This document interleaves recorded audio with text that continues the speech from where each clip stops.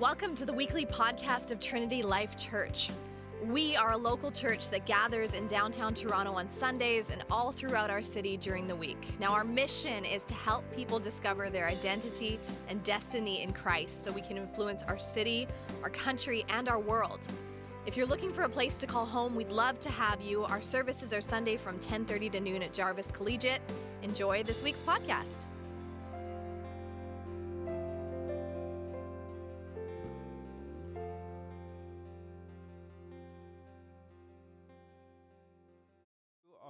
One of those families today, I want to invite you up, and then I'll tell everyone who you are. So I think there's 4 of us, right? Or 4 of you. So come on up, stand right here in the front. Maybe 2 of you here and 2 of you on this side over here. So we have Aaron and Mindy and Max. Max and I have the same hair today. He's and then we have Annie and... Do you have a child to dedicate? So we will. We're hoping Jackson and Jude make it.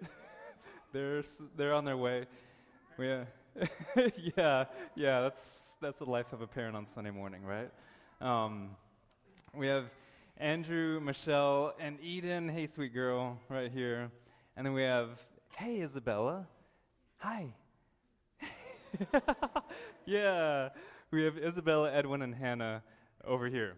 And Isabella looks like she's a baby, but she's actually... How old are you, sweetie? 2. Yeah, 2.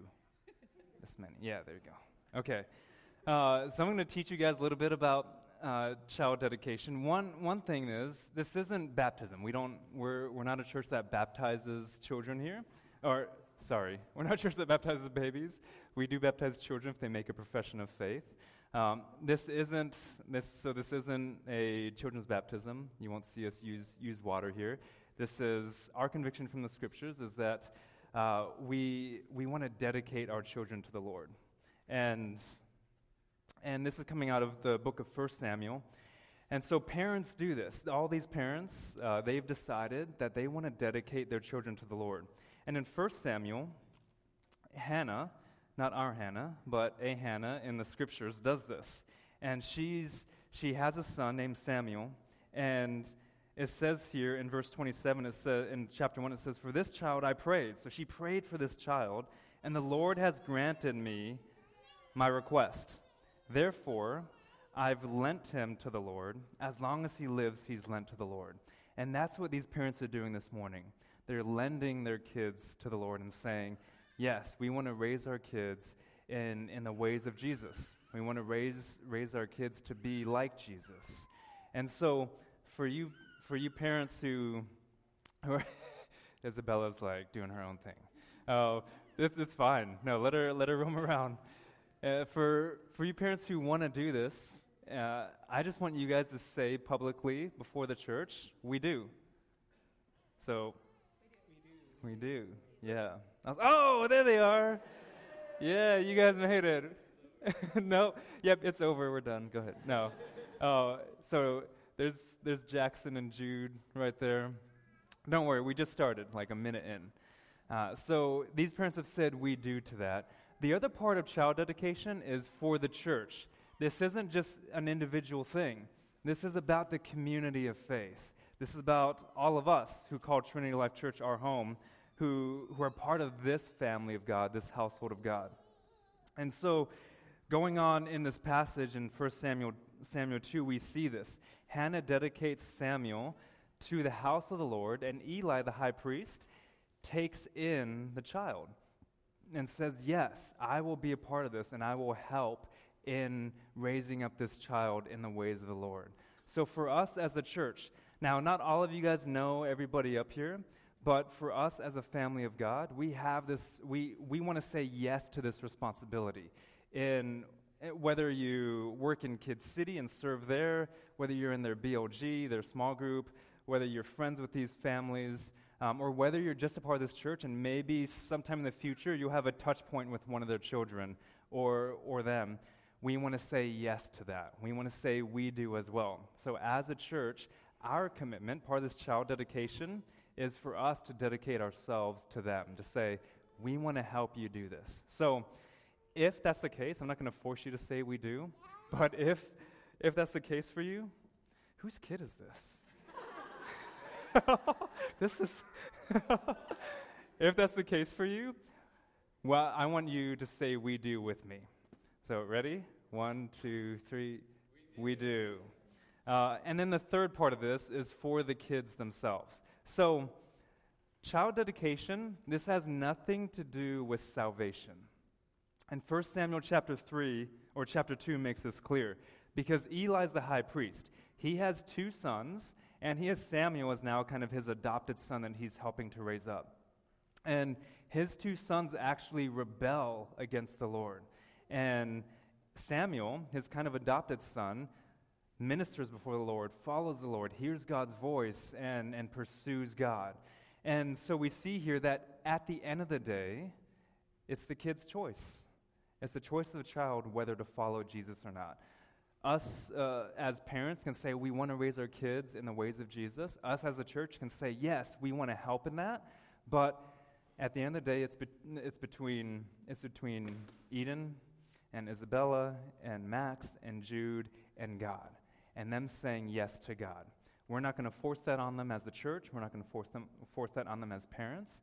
We're going to show them where our convictions lie in the right way, and we're going to reveal truth to them, hopefully, and hope that they hear God. But their relationship with God is not dependent on our relationship with God.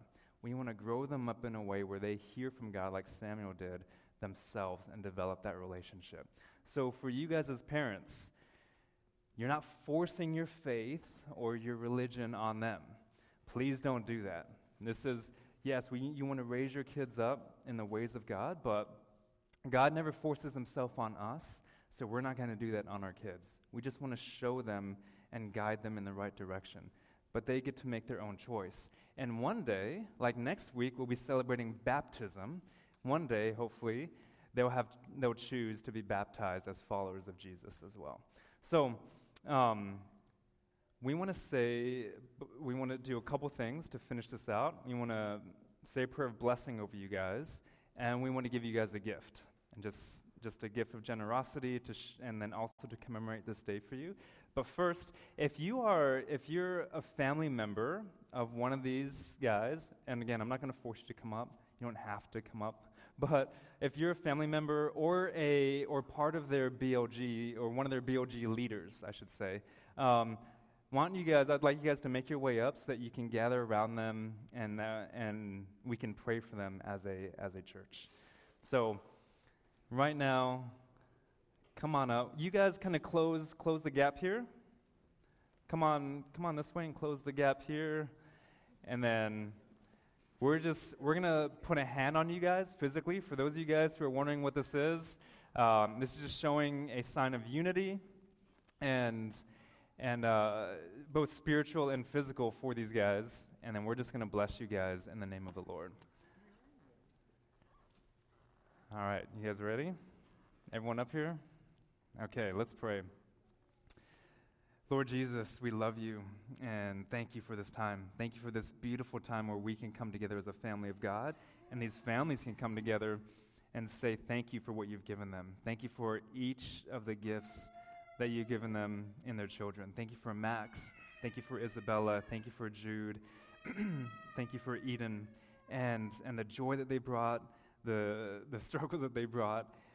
Father, just continue to bless these children as they're raised in your ways. Bless these parents, Father. It's hard raising children.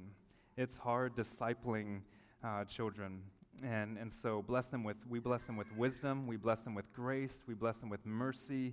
Father, the things that so often define us as parents, like anger and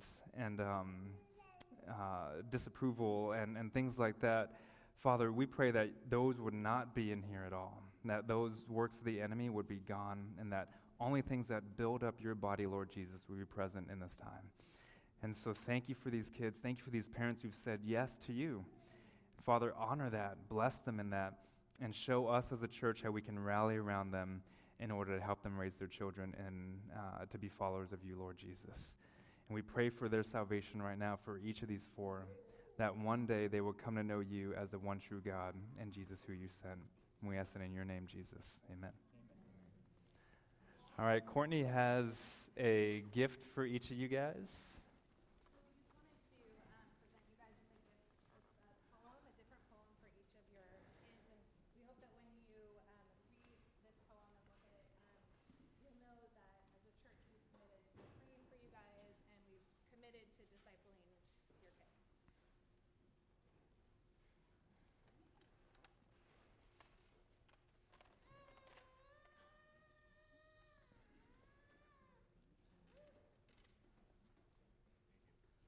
All right, you guys can have a seat. Thanks, guys.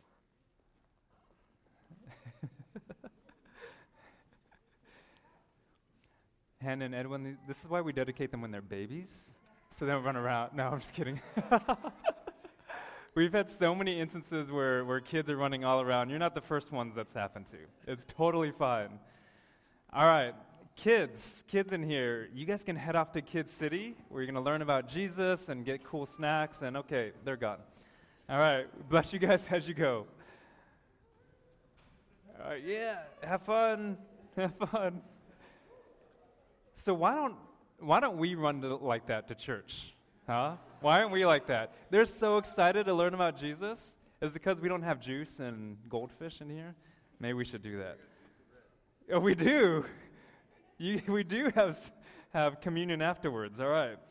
So a couple things. Just a few things I want to talk about before we jump in. One is you saw the biblical parenting thing. This year and probably into the future, we're going to start this series called 101, where we do different discipleship things, classes, equipping sessions, whatever you want to call them, seminars on Saturdays throughout the year. Like this year, I think we only have 4 or 5 planned, but it'll be things like biblical parenting, marriage, finances, how to read your Bible, maybe some different aspects of theology. I don't know. We haven't decided on all of them, but we're going to start doing these throughout the year. This year, if you're a parent in here or an aspiring parent, if you're a parent in here, this is for you. But if you think you're going to have kids one day, this is for you.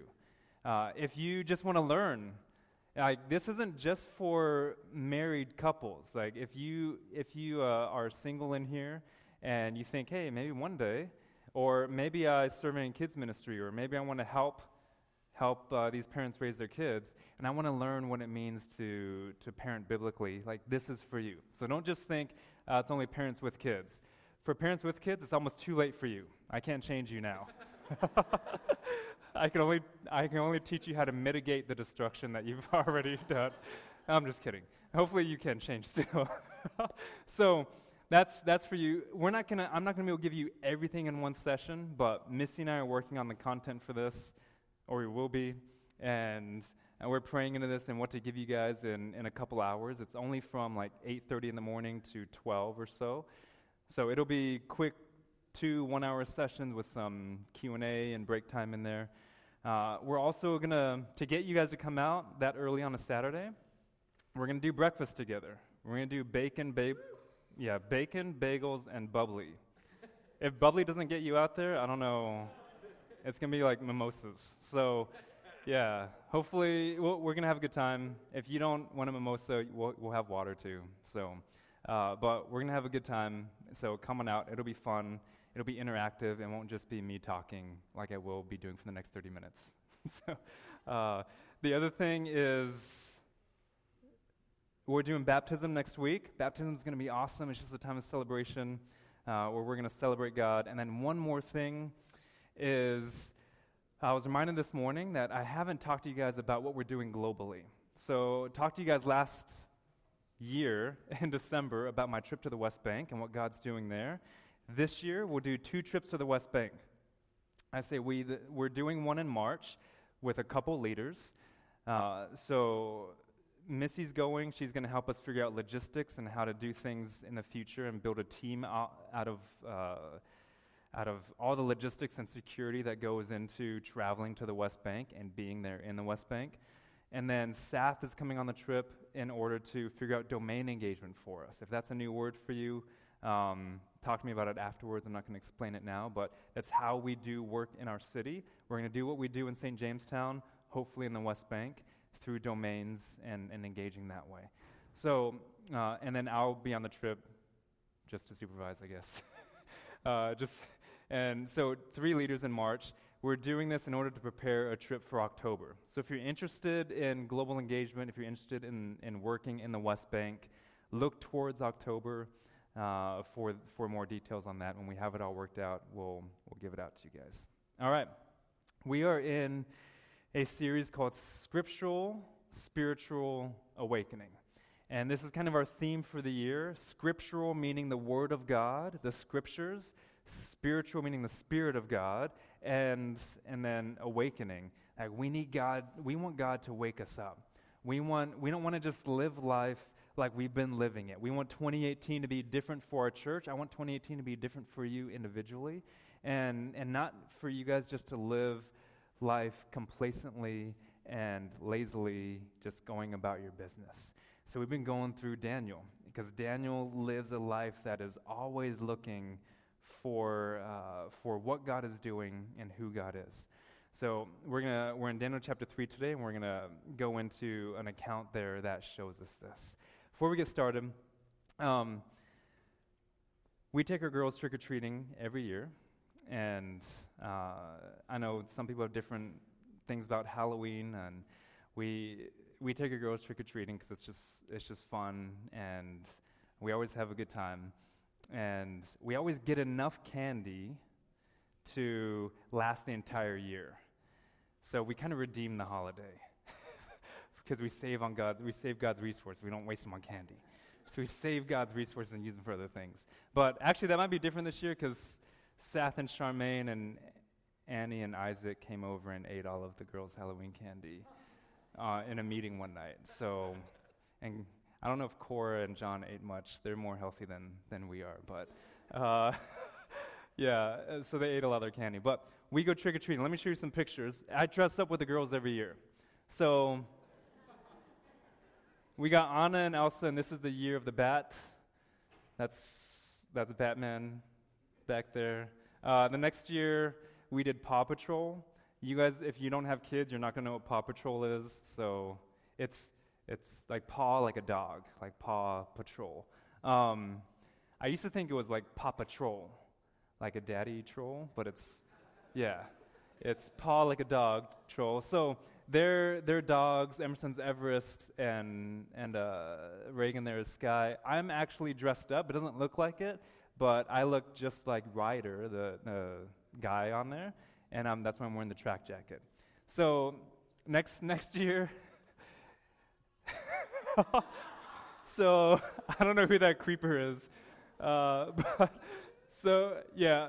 So I wanted to dress up as Nacho Libre. Anyone know Nacho? Okay. But I couldn't find a cape and blue tights, so I went for Ramses. So I'm dressed up as Ramses in the suit and the mask. I was like scaring kids all night. Like they're more scared of me than they were of the guy with like blood on his face and stuff. And the girls are just like fairy princesses or something. We went cheap that year and just found stuff around the house. We spent more money on my costume than we did on the girls' costume. So first year we went trick-or-treating. You can take that down now. First year we went trick-or-treating in Toronto. This was always Missy's favorite part. You get back and you go through your candy, right? Anyone love that part? You get back, you go through your candy, you're like, what do we get? So the girls are doing this, right? And they're looking at their candy. And there's a couple hundred pieces of candy there. Like a couple hundred. We don't eat candy a whole lot in our house, so that's going to last a whole year. And so we're sitting there, and I pick up a Kit Kat. There's like, a little snack-sized Kit Kat, and I eat it.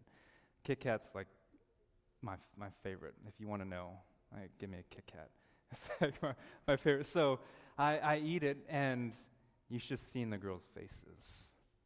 It was like I did the most heinous thing ever. Like they freaked out, started screaming, and one of them started crying. They're like yelling at me. And my first thought is to gather up all the candy and throw it in the trash right in front of them and say, if I don't get any candy, no one's getting candy. I didn't do that. I thought this is a great teaching moment. So I just calmly said, hey girls, where did you get all of this candy? And they said, well, we went out and we trick-or-treated. And they're saying, like, through tears, we went out and we trick-or-treated. And people gave us candy. And I said, well, who took you to get that candy? Remember, I dressed up. So I deserve some of that candy. They probably wouldn't have gotten as much if it wasn't for me. No. So they're like, you did, you and Mommy did. And I was like, who has the power to get you more candy? And that's when it clicked for them. And they said, you do. And I said, well, if you want more candy, what do you have to do? What do you need to do? And they said, all we need to do is ask. And unfortunately, a lot of us are like Emerson and Reagan when it comes to God. We don't realize that we have a God who is good, a God who loves us, that God is wanting to give us good things, and that all we have to do is ask. And we freak out when when one little piece of candy out of 200 pieces, when one little piece gets taken away from us, because we're so focused on having things, or having this thing, or getting this from God.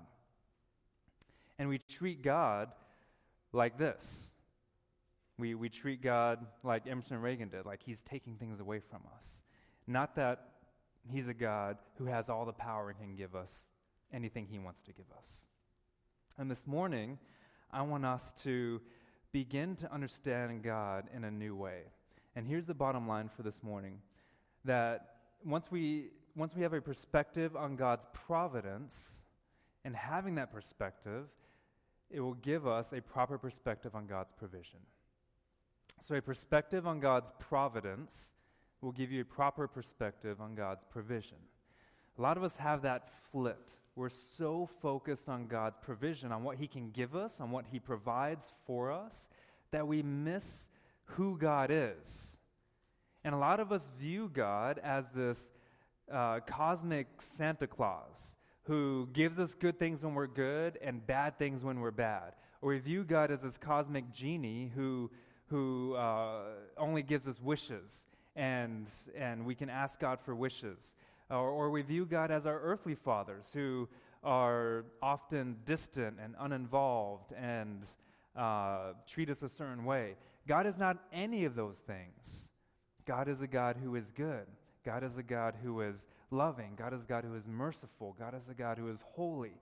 And I can go on in describing God. And the only way we'll get to know who God is a return to this book, to the scriptures. This is how we know what kind of God we serve. And this is why we're talking about scriptural, spiritual awakening. And when I talk about God's providence here, if that word isn't familiar to you, all I'm talking about is that God is over all things, that you're actually a part of something much bigger than yourself. And see, the girls in that illustration, they were so myopically focused on their own individualistic one piece of candy thing that they forgot the big picture. And God's providence helps us see a larger picture of what God is doing in this world, but how he wants to use you in it as well. So think about God's big picture, think about God's orchestration of things when we talk about God's providence, and think about it in the terms of you're a part of something much bigger than yourself. So let's jump into this passage. This is Daniel chapter 3. This is a really amazing narrative account, and so let's walk through it. It says, I'm not going to read all of it, so just try to follow on the screen as I point things out. It says, King Nebuchadnezzar. Now, okay, remember, the people of Israel, or actually technically the people of Judah, they are exiled. Babylon has come in, and they have taken over the people of Judah. Actually, Babylon's taken over a lot of the world at this point. A lot of the Mesopotamian, like Central Asia, or Western area. So they're moving, and they've moved into the people of Judah, and now there's exiles in the land of Babylon. And so these guys are here. Daniel's there, his friends Shadrach, Meshach, and Abednego are there, and this account is about those three guys. So what it says, King Nebuchadnezzar made an image of gold whose height was about 60 cubits. 60 cubits is about 9 stories. So this is a big image, 9 stories tall. Think about that for a second. Just picture that. Like if you were outside this building, we're like 3, now triple that.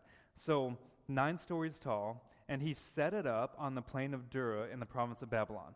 That word, those words he set it up will be repeated in every verse through verse 7 except verse 4. And the author here is emphasizing that Nebuchadnezzar, the king, he crafted this with his hands. This is man-made, and he sets it up. And this is in contradistinction to the previous passage, where just in the previous passage, last week, we talked about how Nebuchadnezzar, he has this dream about an image and this big statue. And the head is made of gold. And it gets destroyed by this stone that is not made by any human hand. This stone is made by the divine. And it comes out and it crushes the statue. And the statue is no more, and the stone fills the entire earth like a mountain. That's the dream he had in the last chapter. Now we see Nebuchadnezzar. What does he do? He doesn't make an image just with the head of gold. He makes one fully of gold. He's like rebelling against that dream. And he's saying, no, I'm going to make an image full of gold. It's probably one of their Babylonian gods, but it represents that god. It represents his authority, it represents his influence. And you guys are going to do something with this image. So he sets up this entire image kind of in rebellion to that dream.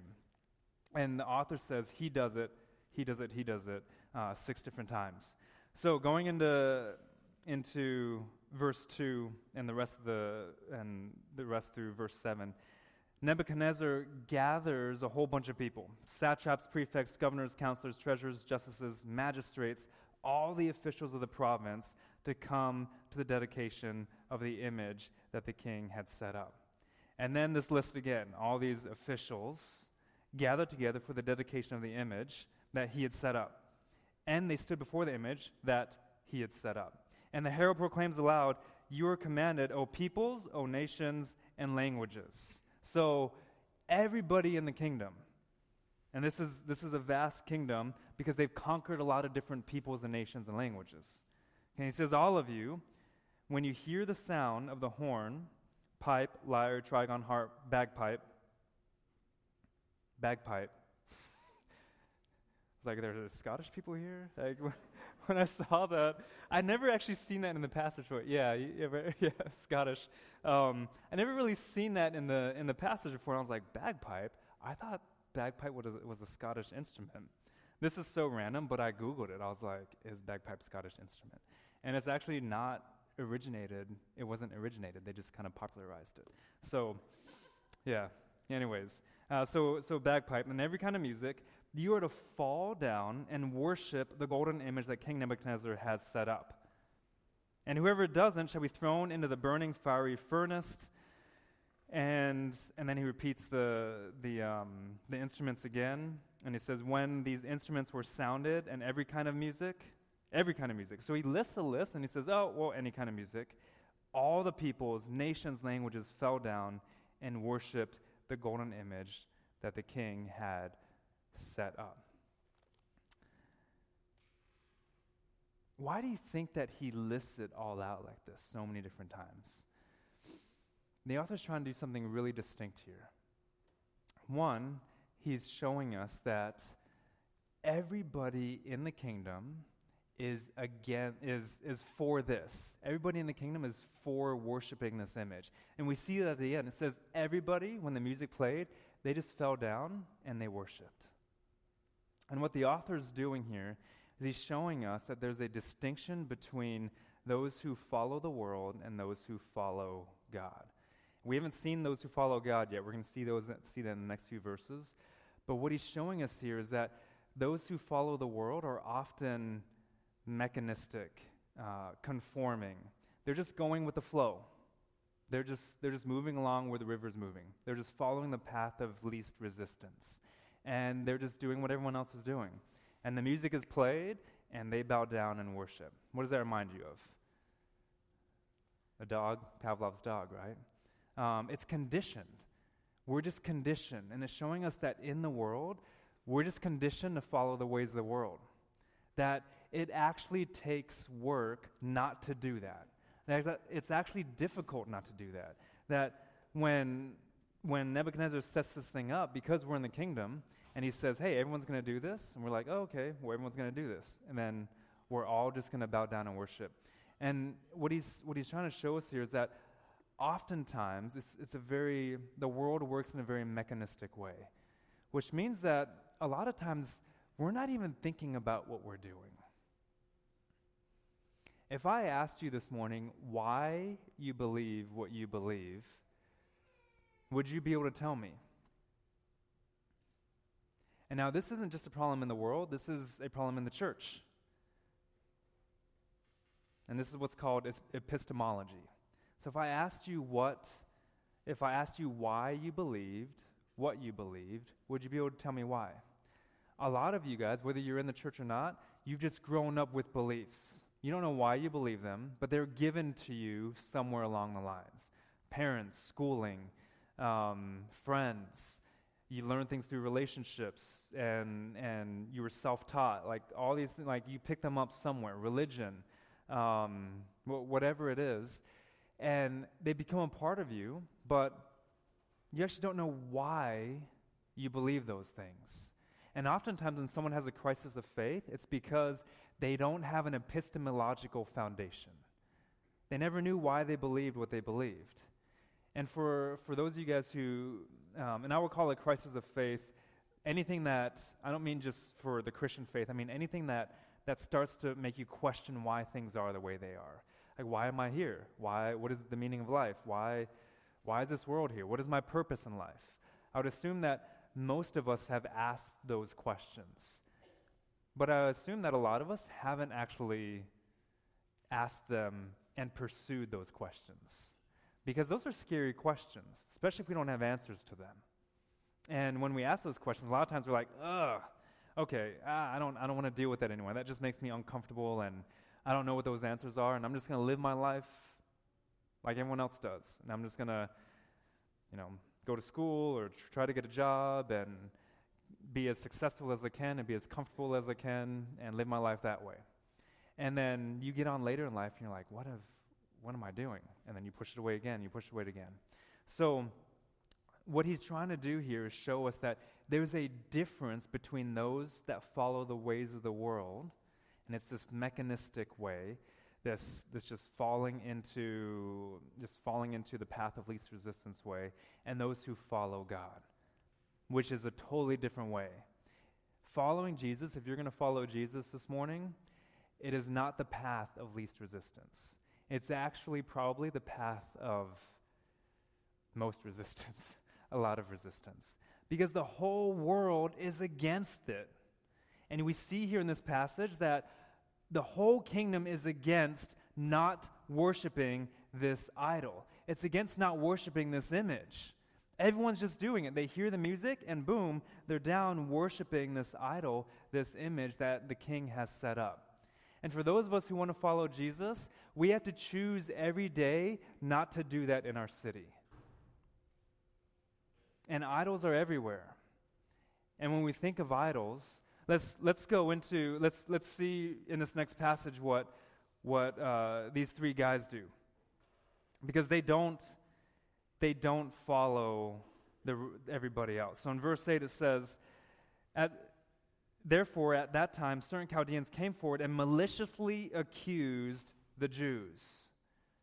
Maliciously accused them. Like, it wasn't easy. There were hardships. Nobody else liked it. Anyone else saw them and said, why aren't they doing this? There's something wrong with them. They're foolish. They're ignorant. They're intolerant of the rest of us. However our city says it. In verse 9 it says, they declared to King Nebuchadnezzar, "O king, live forever." And then they go into the whole music thing again. And then it says, "Whoever doesn't do this shall be cast in the burning fiery furnace," in verse 11.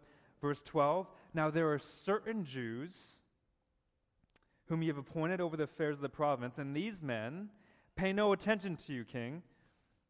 They don't serve your gods or worship the golden image that you have set up." There it is again, the king set this up. And here we have certain Jews, Shadrach, Meshach, and Abednego. Their Jewish names are Azariah, Hananiah, and Mishael. We have these Jews who've said, no, they're not going to just fall on their faces and worship this image like everybody else is doing. They're not going to do it. And we have here a particular group, right? Because actually the king of the Jews at that time, the king of Judah, Zedekiah, is one of those officials that bows down and pays homage to Nebuchadnezzar and to this idol. And these three say, no, even if our king does this, we're not going to do it. And think about idols here. Let me show you this image real quick. This is my favorite painting. It's by a guy named René Magritte. Magritte. He's Belgian. Is Alex in here? No. Oh, Alex, this is for you if you listen to this online. This is your people. Alex is Belgian. So René Magritte, he's a surrealist, 1920s or somewhere around there, has this painting here. And Leticia, correct me if I say this wrong. Actually, don't correct me. I will say it wrong. Ceci n'est pas une pipe. I don't know. Is that okay? She's like, it says, this is not a pipe. This is not a pipe. I love it because it's not a pipe. It's a painting of a pipe. You guys get it now? It's actually not the pipe itself. It's the painting of a pipe. It's an image. And this is what's so interesting about idols, is that it's an image of something, but it's not the something itself. Okay, so like for instance, Nebuchadnezzar set up this idol, and it was one of the Babylonian gods, but it wouldn't have been, they wouldn't have thought it was the god himself, but what do they end up doing? They end up worshiping what's not the thing itself, the idol. And this is how idols work. So we've talked about this before, how we have idols of success, or an idol of sex or relationships or marriage or family. Like these are things that take that we pour a lot into, that take us away from worshiping God, because we start worshiping this idea of success. But here's the thing, it's an idol because more often than not, you don't actually have that success. You're worshiping the idea of having the success. You don't have the relationship. You want God, or that if you're not a follower of God, you just want that relationship. And it becomes this all-consuming force and idol in your life, not because you have it necessarily, but because you think you need it. And you end up worshiping not the thing itself, but the image of the thing. That doesn't make it any better for those of us who actually worship the thing. Those of you guys who worship money because you have a lot of money. Those of you guys who worship your kids because you think your kids are the best thing ever. I have news for you. My kids are the best thing ever, so your kids aren't. No, I'm just kidding. You center your whole life around those things. And it begins to detract from your relationship with God, from you pursuing God, from you following God, because it becomes this idol in your life. And here we have this golden calf allusion to the Israelites, where they've gone all the way back to being freed from Egypt. They construct this golden calf, and this is why God says, "You shall not have an image of me." I don't want you to, he says the second commandment is, or the first one is, you shall worship no other gods. The second one is, you can't have an image of me. Because what ends up happening, if we made an image of God, a lot of times we would end up just worshiping that image and forget that that's not God. So he says, don't put me in that image. I'm way bigger than that. And here we have these three guys who say, no, we're not doing that. And then Nebuchadnezzar, in verse 13, is in furious rage, and he commands those three to be brought. So he brings them before the king, and he says, "Is it true that you don't serve my gods or worship the golden image that I've set up?" And then in verse 15 he says, "Now if you're ready, when you hear the sound, fall down on your faces and worship." He expects them to. He expects them when they hear the music, they're just going to do what he wants them to do. And they don't. And he says, if you don't, you'll be thrown in this fiery furnace. And who's going to deliver you? Who's the God who will deliver you out of my hands? He's taunting them, and he's saying, I'm the only one who can save you right now. He's basically saying, I'm God here. There's no God who's going to save you. I'm the only one who can save you out of this furnace. And in verse 16 through 18, we see their response. And they say, "O Nebuchadnezzar, we have no need to answer you in this matter. If this be so, our God, whom we serve, is able to deliver us from the burning fiery furnace, and he will deliver us out of your hand, O king. But if not, be it known to you, O king, that we will not serve your gods or worship the golden image that you have set up." There it is again, that you set up, that you have set up. And they trust in God's providence over God's provision. You see that there? They say, our God can save us. He's able to do it. He's more powerful than you. But he may choose not to. And we're okay with that. Because we're not focused on God's provision, on what he does for us. We're focused on God's providence, on who God is. See, they would say, we know God is good. Not, we know God is good if he does this for us. Because you can say God is good, but do you actually believe God is good if God's goodness is dependent on what he does or does not give you? No. You have to just believe that God is good. And once you believe in his providence and who he is in his character, then you'll see his provision in a whole new light. And then you'll experience freedom like you've never experienced before. And look at Nebuchadnezzar. He's filled with fury. And the image of his face changes. The expression of his face changes. And he orders the furnace to be overheated as high as it can go. And he says, bind them up, take them into the furnace, throw them in there. So these men, they bind them up, they take them into the furnace, they throw them in the furnace, and the fire is so hot that those men who take them and throw them in, they die. They end up dying, and they throw them in. It says in verse 23, and these three men, Shadrach, Meshach, and Abednego, fell bound into the burning fiery furnace. And for a lot of us, that's where the story would end. Because we would die in there.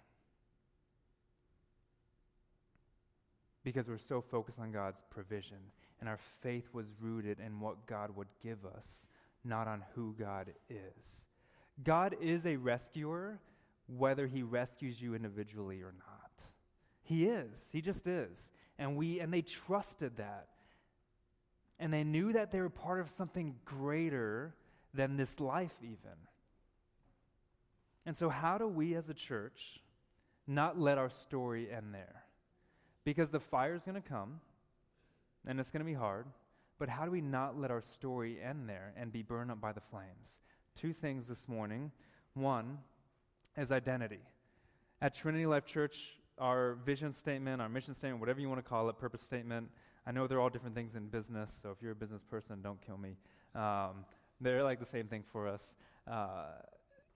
We say, discovering your identity and destiny in Christ in order to influence our city and the world. That's what we want to do for you as a church. We want to help you to discover your identity in Christ and your destiny in Christ in order to influence our city and the world. And guess what? Your identity in Christ is the same as my identity in Christ. You don't have a unique identity in Christ. We're all in Jesus. Your destiny in Christ is the same as my destiny in Christ. You don't have a unique destiny in Christ. We're all to give glory to God. That's what we were made for. The way you influence our city and the world, That is what's unique to you. Your passions, your gifts, your personality, all those things that God uses once you discover your identity in Christ, your destiny in Christ, He uses for His kingdom purposes and His glory and to expand the gospel in this world. And so, first thing we need to do is identity. You need to establish your identity as a servant of God, not as a supervisor of God. A lot of us think we're supervising God, and we get to tell Him what to do so that we're disappointed when He doesn't do what we tell Him to do. And that's a supervisor mentality. If you experience anger and frustration and disappointment because God doesn't do what you tell Him to do, then you think you're over God, not under God. What these guys recognize in verse 17 is that they were servants of God. And in verse 18, they recognize their destiny. That you need to realize that your destiny is to lay down your life for God. Not just live your life for God. You're to lay down your life for God. And they're willing to do that. And they say, God, all of me, everything, all of me for you. I'm going to lay my life down, and I want you to do with it what you want. If you can do those two things and say those two things to God, then you will influence our city and the world. And that's what happens here. They begin to influence. And they do it in a great way. Verse 24 says that the king was astonished, rose up in haste. He declared to his counselors, didn't we cast 3 men bound into there? And they said, yeah, that's right, king. And he says, but I see 4 men unbound, loosened, walking. And they're not hurt, and they're walking in the midst of the fire. And the appearance of the 4th is like a son of the gods. It's interesting that Nebuchadnezzar recognizes that this is a son of the gods. This is the Son of God. This is Jesus before he was Jesus, right? Because he was born Jesus. But this is him as the Son of God, the eternal Son of God, making an appearance. We haven't seen anything like this in the Scriptures. If you read through the Scriptures, you've never seen anything like this up until this point in the Scriptures. So when you read this is shocking. This is like, whoa, we've been waiting for the Son of God to show up, the rescuer to show up. All of Scriptures have been building to this moment, and we get here and we see him rescuing them. And there's one other place. I told my BOG on Tuesday night that we've actually never seen something like this, but we have. There's one other instance in the Scriptures, in Genesis 3, we see God walking. And here we see God walking. In Genesis 3, we see God walking in the Garden of Eden. And often when we think that, because it says we see God walking in the cool of the day, we think of it as peaceful, as God's presence is here. And it's true. But where this passage happens in Genesis is after Adam and Eve's sin, not before Adam and Eve's sin. We have to think about it as God used to walk with Adam and Eve in the garden, when everything was perfect. But we don't see this verse until after Adam and Eve have wrecked everything. Creation was just like torn asunder. It was ravaged. Creation is corrupted by sin. And now we see God, in the midst of tragedy, step in with his peaceful, beautiful, loving presence. Grace and mercy abound. And we see in this situation fires blazing and a situation that is tragic. People are dying, and he shows up again. Peaceful. They're just walking around in the midst of this fire. And then the last few verses, Nebuchadnezzar calls them out. All of the officials see this, and they see together that the fire, the scriptures say this in verse 27, the fire had not had any power over their bodies. Their hair wasn't singed. They didn't even smell like fire. Their clothes were all intact. Nothing. The fire didn't touch them at all. And Nebuchadnezzar recognizes, here's where we see influence. He recognizes their God. And he says, he sends out this decree, and he says, nobody shall speak against their God. And then he promotes them to places of influence. And they start to influence. And it's this beautiful picture of people discovering their identity in Christ, their destiny in Christ, in order to influence their city and the world.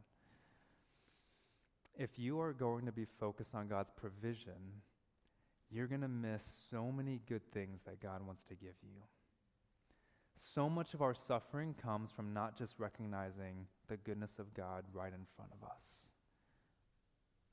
We're wanting something more. We're seeking something else. We're saying, I want that, I want this. And God's trying to give us something else that's even better, and we don't even want that because we're so focused on God providing something for us. But if you're focused on God's providence, then you'll be able to see the bigger picture of what God wants to do. And you'll see his provision in a whole new light. You'll see his provision like you've never seen it before. You'll see his goodness like you've never seen before. You'll experience his freedom like you've never experienced before. So this morning, if we're going to experience scriptural spiritual awakening as a church, let's start to focus on God's providence, on who he is, not on what he can do for us, but just on who he is. And let's agree to be surprised at what God wants to do for us.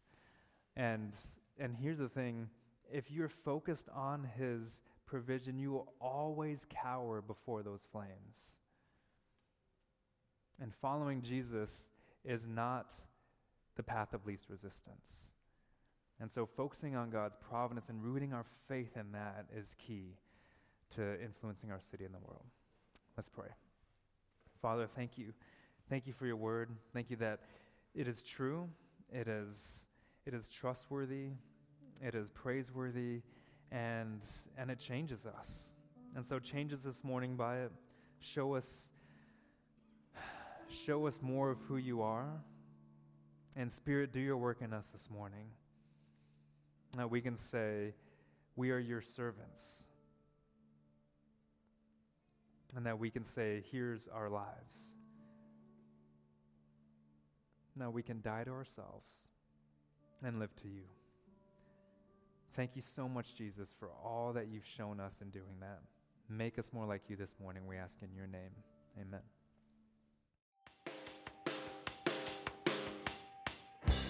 If you want to know more about the TLC community, check out trinitylife.ca, or you can find us on Facebook.